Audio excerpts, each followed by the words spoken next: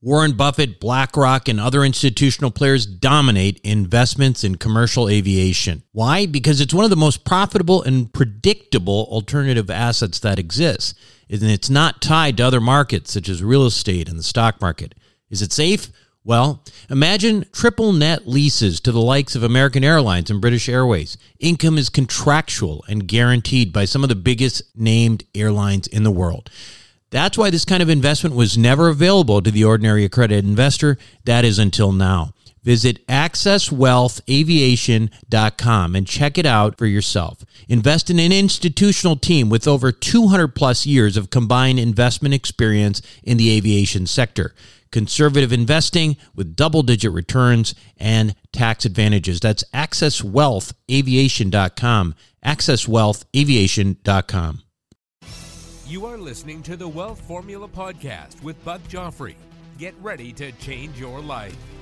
Welcome, everybody. This is Buck Joffrey with the Wealth Formula Podcast. Today, I would like to start out by reminding you to go to wealthformula.com and take advantage of the resources on that page, including download of my best-selling book, 7 Secrets of Eternal Wealth, which is available for you just by clicking. You can also text me, 44222, and type Wealth Formula.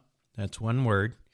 And you can get that book for free. And there's also a lot of other resources there that you really ought to check out. Make an occasional visit to the website. You can also use SpeakPipe, which is this tool that lets you speak into it. And I get the audio. We can play that at an upcoming Ask Buck show. We should probably do one of those pretty soon. And thank you for a couple of recent ones that we had, and we'll make sure to play those. I also want to remind you that my course, my digital course, Your Roadmap to Real Wealth, is still available, and there's a new promotional that you may want to check out. Go check it out at wealthformularoadmap.com. And, one of the best things about that whole thing has been Wealth Formula Network. In particular, this community that's coming out of the course and everything, we've been having these bi-weekly calls that have been really outstanding. And so you may want to be part of that. Check it out. Again, it's wealthformularoadmap.com. Now, as far as today's show, I remember when I met Robert Kiyosaki the first time that we were talking, and he told me that Rich Dad, Poor Dad was written. He wrote it to be ultimately to be a promotional piece for Cash Flow, the board game. So he has this board game I'm sure you probably know about. It's called Cash Flow. Very interesting game. It's sort of a way of learning accounting, basically. And he did this book as sort of a side project to promote the board game itself, which is what he thought was really the big, which is the big prize, which was his entrepreneurial endeavor. He really did not write this book with the intent of making money necessarily as a freestanding publication. Well, you know what happened then, right? I mean, he had this little promotional piece ended up being the #1 best-selling financial book of all time, and not bad for a little promotional piece. Countless people that I know have been touched by Rich Dad, Poor Dad, or another Kiyosaki book, and credit it with transforming their lives. And I'm included in one of those people. Cash Flow Quadrant was a book that I read that really just was a religious experience for me, really changed my mindset. But for most people, it was Rich Dad, Poor Dad, and when that came out in 1997. And it was such a transformational book. When you ask Robert about it, he says, well, yeah, it's an accounting book. He describes it as an accounting book. Well, it's kind of funny when you hear it described that way, but if you go back and you read it, assets, liabilities, cash flow, accounting, that's what the book is all about. The genius of Robert Kiyosaki is that he's able to explain accounting to the masses, in a way that makes sense and it's entertaining. Accounting isn't that sexy and it isn't that entertaining, but it is important. In fact, I believe that everyone really should be required to take an accounting class in high school. I know people talk about, well, they don't teach you investing in school. Well, that's right. But, they don't really require accounting either. And if you don't know accounting in some basic fashion, it's hard to start investing because it's all fundamentally starts with accounting. Accounting is the basis of business. And, if you're investing, most of the time you're investing in some kind of a business. Even an apartment building is some kind of a business. Stocks are all technically businesses, although these price-to-earnings ratios of like 300 to 1, it may make you think maybe I shouldn't invest in that business, right? But not only is accounting the basis of business, it really is the basis, or it should be the basis of personal finance.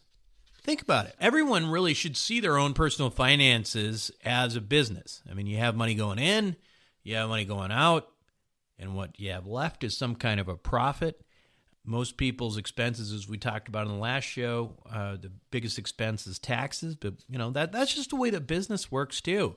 And your personal financial statement should be viewed no differently than a business owner viewing a financial statement and assessing its health, You want to add assets, you want to reduce liabilities, and you want to make sure you have adequate cash flow. That's really what personal finance is all about too, right? And that should make sense. And if you do that, you might actually start behaving differently. You might start investing differently. Let me give you an example of that. I have this friend here in Santa Barbara who I think is a really interesting guy. He's actually a famous house designer, and he's a real estate investor as well. And a few weeks back, I went to his house. It was his daughter's birthday, and nice house. And, he showed me around. He's got some really, really expensive furniture. He also collects vintage cars. He's got like a really cool Ferrari that I think is super cool. But now, and you might think when you hear that, this stuff sounds like a waste of money, doesn't it? I mean, after all, Kiyosaki called that stuff doodads, right? Well, no, not really, because he actually buys these things, my friend does, because he wants to put them on his personal financial statement as assets. Now, think about that. Now, if you buy a brand new car today, right, say maybe you buy a BMW, Maserati, whatever, it'll cost you, might cost you over $100,000 to start. And then as soon as you drive it off the lot, it immediately begins to depreciate, right? Now, my friend, on the other hand, he told me that this, cool old Ferrari he bought several years ago for about $75,000, put a little work into it, and now it's worth about $400,000, and every year it's worth more and more. And then in terms of his house, he could have gotten brand new furniture. He's got plenty of money, but he chose antiques, and he, got them looking a little bit nicer. And so now he's got this stuff that not only is expensive, but it doesn't go bad. It actually gets better and it appreciates in value.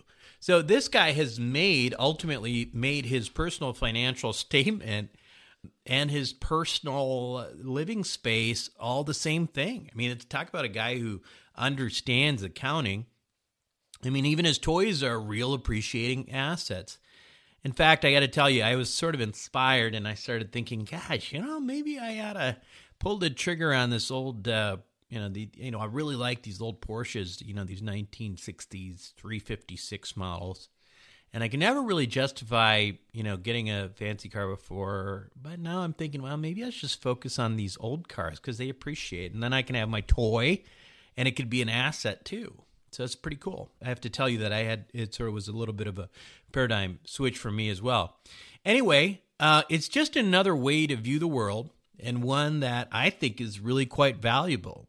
Accounting is fundamental to financial literacy, and it can really change the way we behave.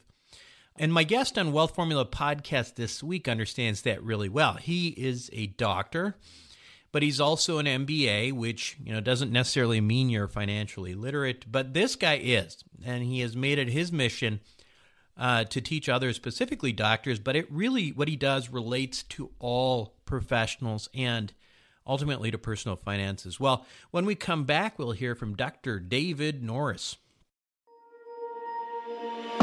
Worried about saving too little too late for retirement? The Wealth Accelerator may be exactly what you need. With the help of some of the oldest and most reliable insurance companies in the country, Wealth Accelerator allows you to take most of the upside of any good year in the stock market and use bank loans to magnify those returns significantly. And what if the stock market has a bad year? No need to fear. Wealth Accelerator is engineered so you don't participate in the losses of the market, no matter how bad of a year it is. Sounds too good to be true, right? But it's not. It's simply the same financial engineering that the ultra wealthy have been doing for years. Now it's your turn. Check it out for yourself by going to wealthformulabanking.com. Again, that's wealthformulabanking.com. Self-storage is a necessary evil. It's where you keep your stuff and forget about it. No wonder this stuff is so profitable and recession-resistant. The Wealth Formula community, well, we've benefited from that. We've made lots of money in this space with Reliant Real Estate, one of the largest self-storage companies in the country. With an average investor internal rate of return of almost 34%, with hold times just over 3.5 years, these guys know what the meaning of velocity of money is. If you're an accredited investor, make sure to check out what they're up to right now at ReliantFund4.com. Again, that's ReliantFund4.com. Welcome back, everybody. Today, my guest on Wealth Formula Podcast is David Norris, MD, MBA, author of The Financially Intelligent Physician, What They Didn't Teach You in Medical School, which must be a really, really long book, right? David is also a practicing cardiac anesthesiologist. He also teaches healthcare professionals the nuts and bolts of running a small business through his consulting firm and his digital course. David, welcome to Wealth Formula Podcast. Thank you. Appreciate it. I'm excited to be here. Been looking forward to it. Good. I said Wealth Formula Network, which is the private community we just started, so I kind of messed that up a little bit. But hey, listen, this group has a lot of doctors, a lot of dentists, but there is also, a number of people who are professionals of different kinds, and some of the problems that you deal with or help people with are really applicable to many. But let us understand a little bit where you got to this point of going from a practicing physician to also having all this other knowledge. What brought you there? Sure. It all began many, many, many years ago. When in med school, I started asking questions about, well, how do you run a practice? How do I know, what to bill, or how do I manage employees? And I was told at that time, don't worry about it. You'll get it in residency. Yeah, right. and then I said, okay, fine, I'll listen to you. And then I got to residency and I asked the same questions, and I was told, hey, don't worry about it. You'll learn it when you get out. Yeah. And right. Guess what? It was too late by the time I got out. Right. So in my group, it's kind of the squeaky wheel with all the suggestions gets the opportunity to put up or shut up. And I was eventually put in positions of leadership in my group and began to get income statements, balance sheets, and was asked to help participate in making business decisions for the group. And I began to realize when I started flipping through these income statements and these financial reports, I really didn't fully understand what I was looking at. I mean, I had done some real estate investing and did know how to do some of that analysis, but I didn't really have a good idea in terms of process improvement and leadership. And so I decided to go back and get an MBA. And during that time of getting the MBA, I realized that not only myself, but a number of other physicians, majority of the ones I work with, needed this information. And it wasn't until I met my mentor, who really kind of helped me focus in on what I really want to be doing, helped me focus in on my mission and purpose. After I met him and he kind of helped me do that, figure that out, I've been working on this now for 5 years, coming up 5 years, just trying to create educational material and help physicians become stronger leaders through business education. Yeah. So those problems that you talk about, are they physician specific, or are they, tell us a little bit about some of the problems that you deal with? I mean, obviously just, reading a financial statement, but there's got to be sort of a broader framework in which, that's not just applicable to doctors, but to anybody, right? No, I think it applies to anybody who runs their own small business or runs their own shop. One of the things you have to be aware of is not only, you're reading your income statement balance sheet, but also being able to utilize the information it tells you. Like in healthcare, we have a number of different ratios we can use, like a LDL, HDL ratio or hemoglobin A1Cs or a PTINR. We use those ratios to help determine whether or not our therapies are effective or how healthy or sick our patients are, and then we make a decision. The same thing happens in small business or big business, doesn't matter. But you need to focus on, learn on how to interpret how healthy your business is, and then be active and take an active role. I think a lot of small businesses run into cash flow issues. And I think by really going over your financial reports on a regular basis, and if you don't fully understand it and you have an office manager, somebody, an accountant, sit down and really work with them to understand that information so you can make better business decisions. Because a number of reasons why companies go out of business is they just run out of cash. Cash is the lifeblood of any business. And if you don't understand where your cash is going to and coming from, you can't really get a handle of how well you're doing. Right. And I'll give you an example. A friend of mine who buys and sells and invests, he owns mobile home parks, right? Yeah. And so it's nothing related to healthcare, but he read my book. He's a good friend of mine. We've been going to breakfasts for years. And he read my book. And first off, he said, "Dave, I didn't realize you had so much knowledge." And I said, "Well, I'm not going to push it on you. Yeah. You don't ask. I'm not going to butt my nose in your business." But then he said there are a number of points in the book, like a cash flow statement, that really helped me figure out where I'm leaking money. Right. And just by understanding a couple different other reports and ways to look at that, he was able to stop some leaks and turn around a park a lot faster than he thought he could. Yeah. So it's not just for healthcare. It's really for any small business. It's a frame of mind and an approach, a systematic approach to how do you approach the financial health of your practice or your business. Right. Do you typically work with practices that are already up and going, or do you also work with people who are just starting out? I work with anybody who's wants the help, that's willing to ask for the help. Yeah. Okay. If they're like, "Hey, I come in and look at my books, or show me where we might be able to, improve things," more than happy to. Or if you're getting to hang your own shingle, there have been a number of residents who have left our residency program and have asked me to kind of look over their business plan as they go to a hospital.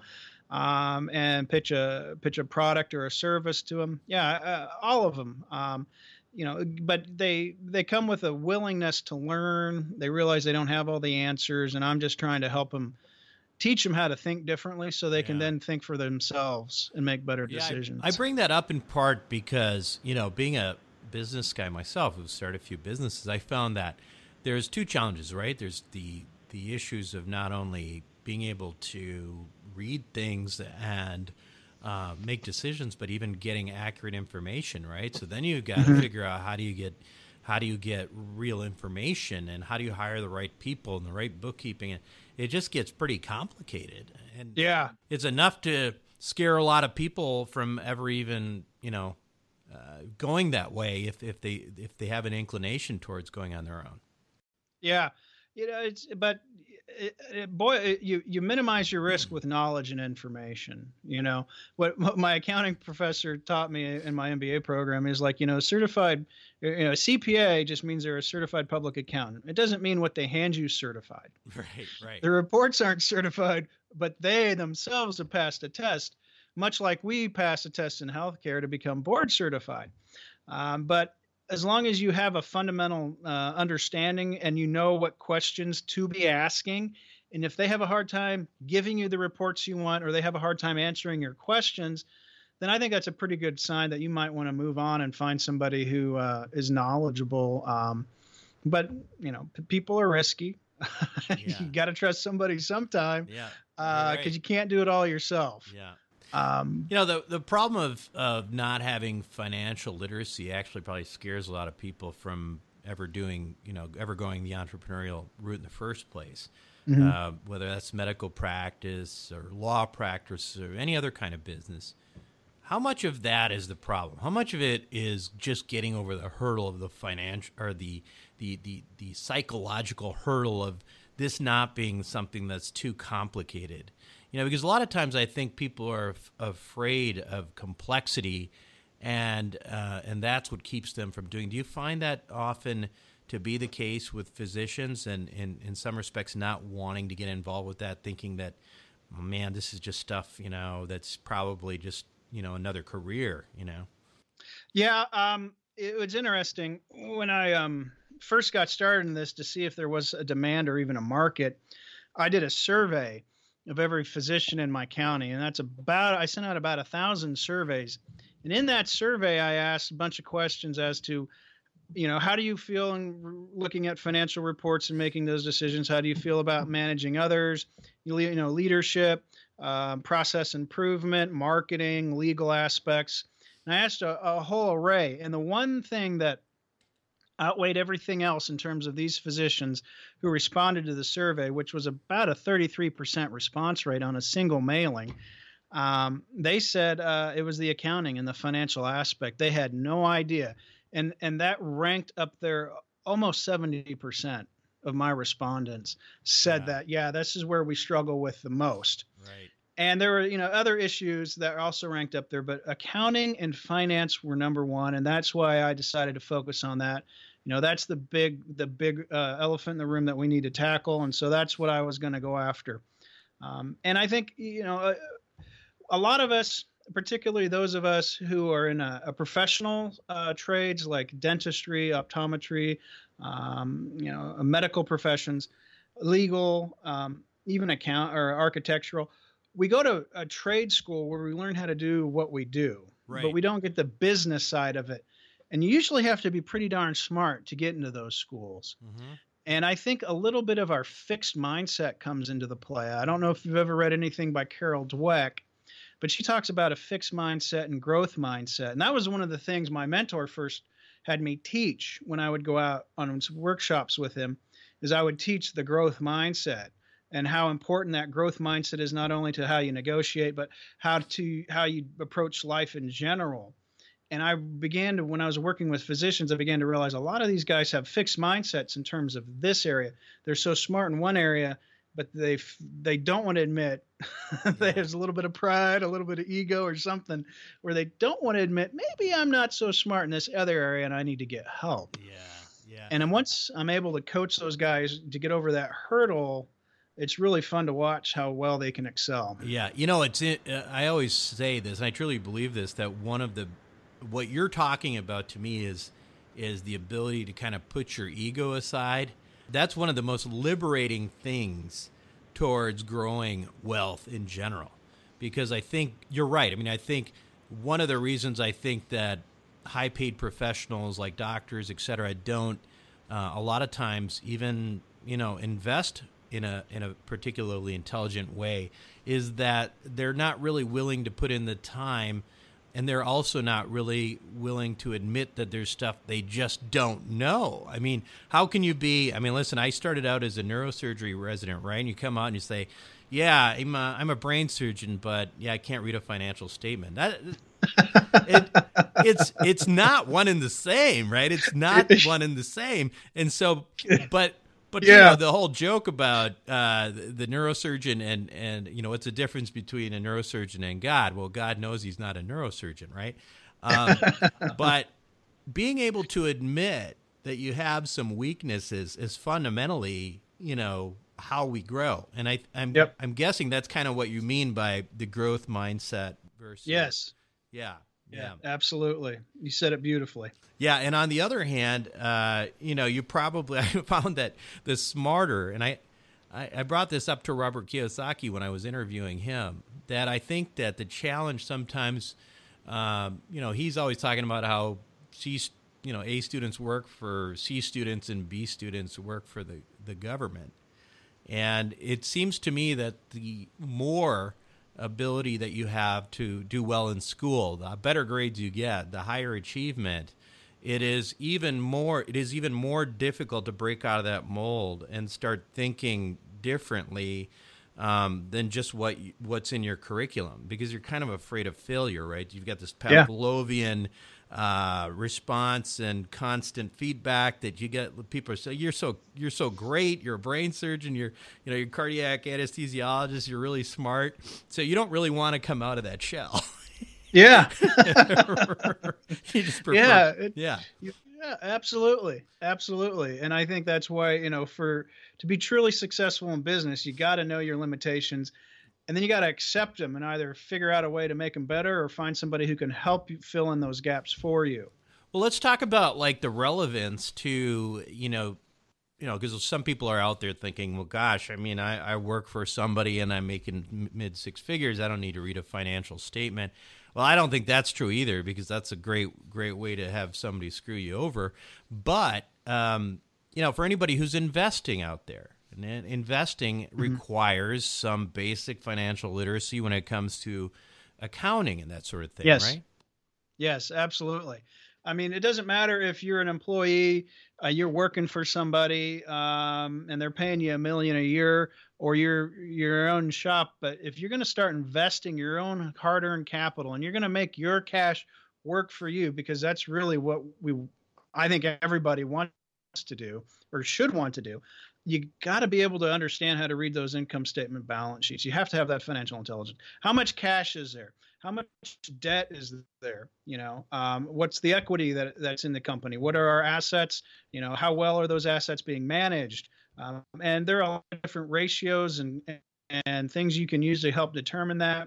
But if you don't even know to ask those questions, you have a hard time making an educated, safe.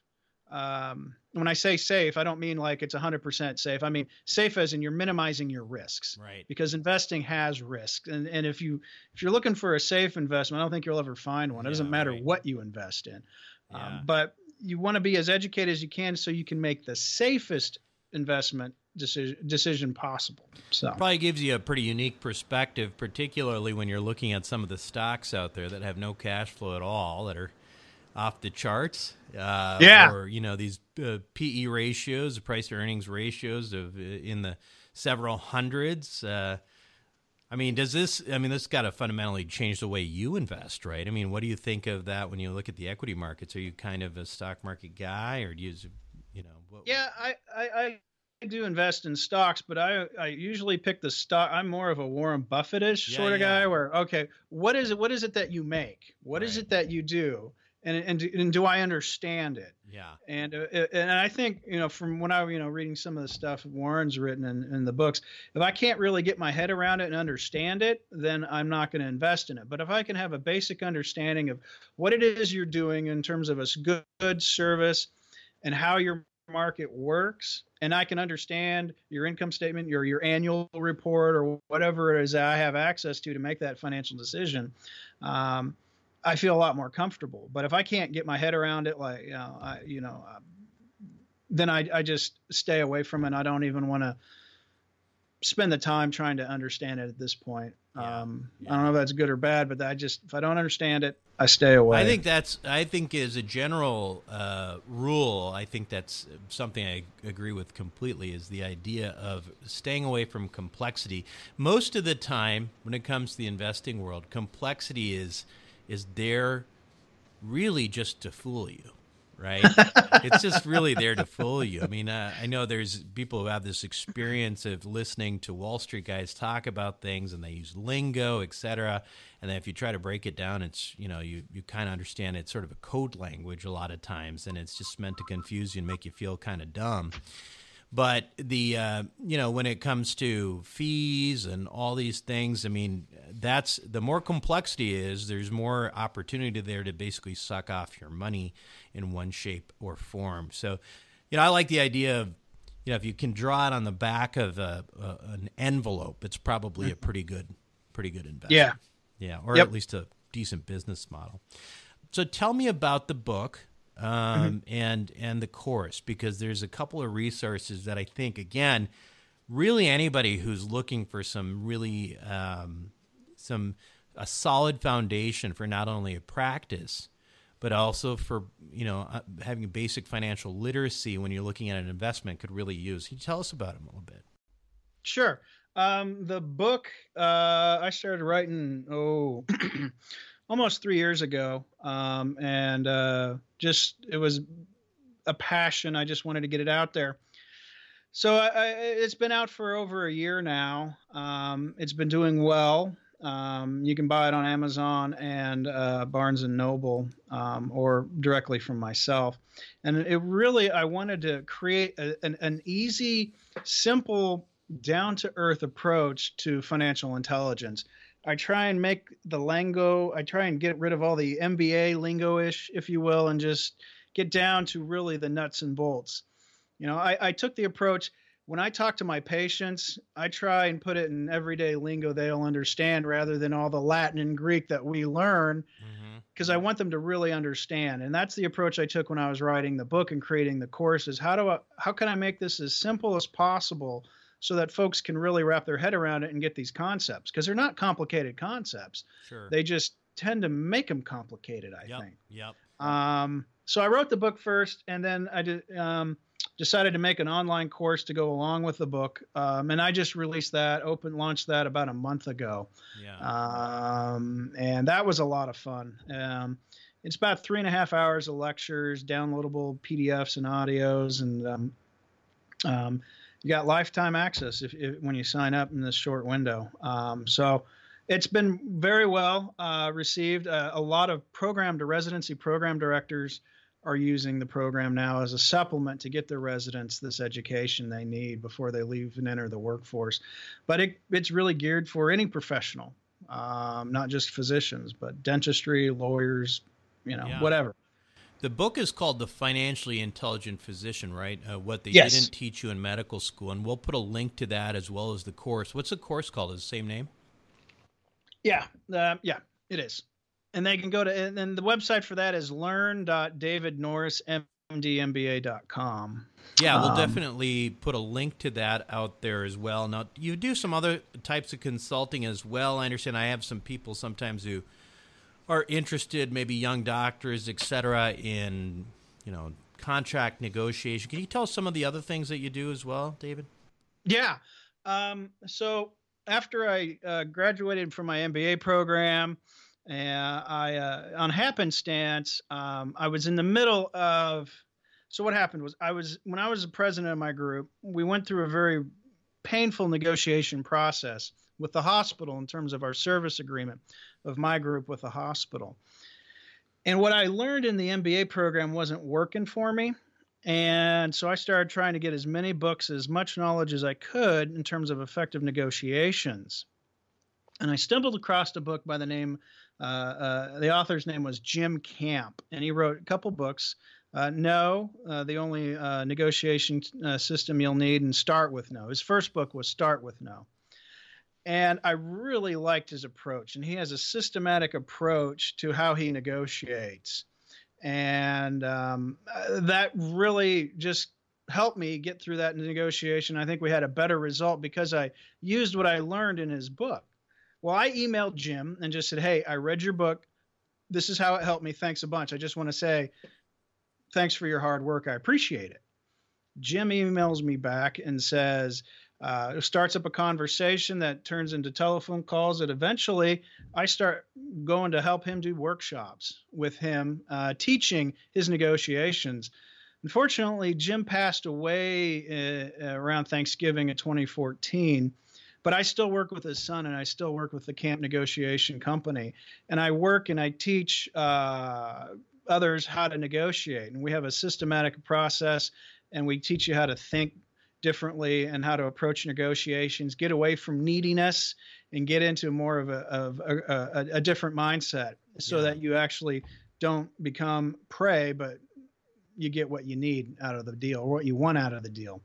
And actually, what Jim was the one who got me started in the speaking at conferences. He was like, you need to go speak on this. And so that's when I started speaking. Was the first lectures I ever talked at major organizations like the MGMA, Medical Group Management Association, and stuff like that, were on negotiations. And it's still one of my more requested talk that I give. And now the financial intelligence and how to use that to prevent fraud in your medical practice, beginning to pick up a lot as well. Mm-hmm. I do enjoy the negotiation coaching. That part is fun because it's a skill I can teach, and then they can go off and do it on their own and get much better results than they would if they were trying to use the win-win or the compromise or, that sort of stuff. Now, is that specifically, generally speaking, David, is that for the most part for health professionals, or is that also pretty broad in terms of? It's very broad. Okay. It's very broad. I focus on healthcare because that's the industry I'm in.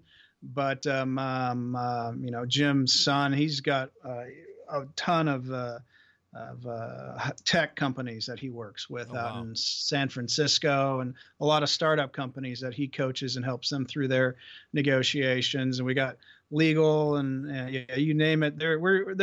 There's somebody in every industry, teaching and consulting with that. I just happen to be one of the lucky guys that gets to do healthcare. Yeah, that's fantastic. So how can we learn more about that component of what you're doing? You can go to campnegotiations.com, I think is the name of it. I know they're currently revamping the website and I think even the URL. But I can get you the full actual one here in a little bit. Yeah, we'll just put it in the show links.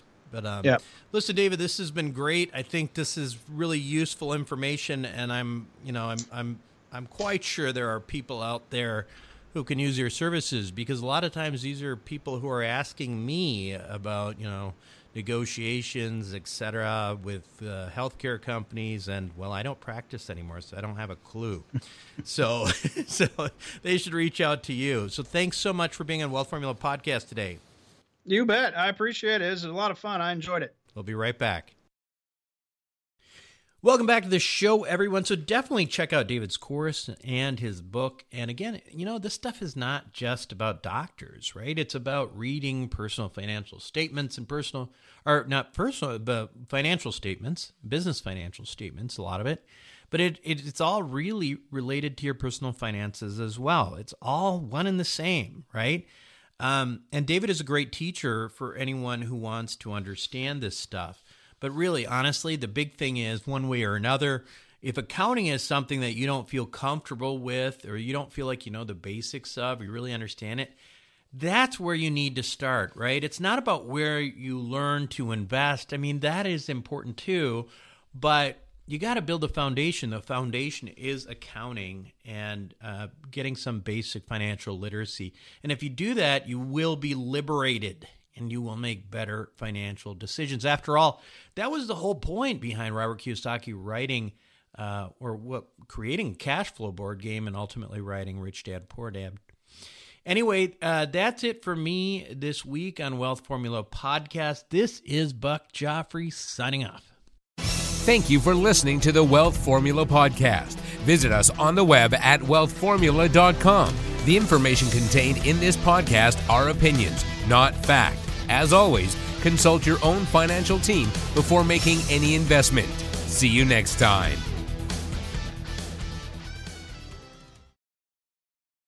Buck Joffrey here from Sapio with Buck Joffrey. Aging might become reversible over the next 10 to 20 years. It's already being done in lab animals, so it's just a matter of time. Our challenge? To be healthy enough for when that time comes. As a former scientist and surgeon myself, my goal is to figure out how to do that and to share it with you. I wrote a book called Living Longer for Busy People that you can download for free at sapiopodcast.com. You'll be amazed at just how a few daily adjustments can add years of a healthy life for you. Again, download it for free, sapiopodcast.com.